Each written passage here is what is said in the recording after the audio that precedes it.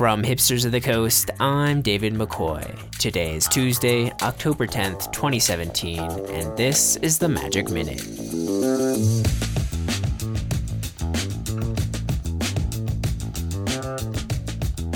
The world got its first look at Explorers of Ixalan today, a game that Wizards of the Coast describes as a quick-to-play, standalone Magic the Gathering experience. The latest supplemental product from Wizards combines the elements of a board game with multiplayer Magic. Each player takes on the role of one of Ixalan's 4 factions by playing a 60-card deck, and players can spend mana to uncover tiles on the game board to obtain powerful effects and search for the lost city of Erasca. The game will come with 4 pre-constructed decks that will include reprints from outside of Ixalan, like Threads of Disloyalty, Time Warp, and Day of Judgment.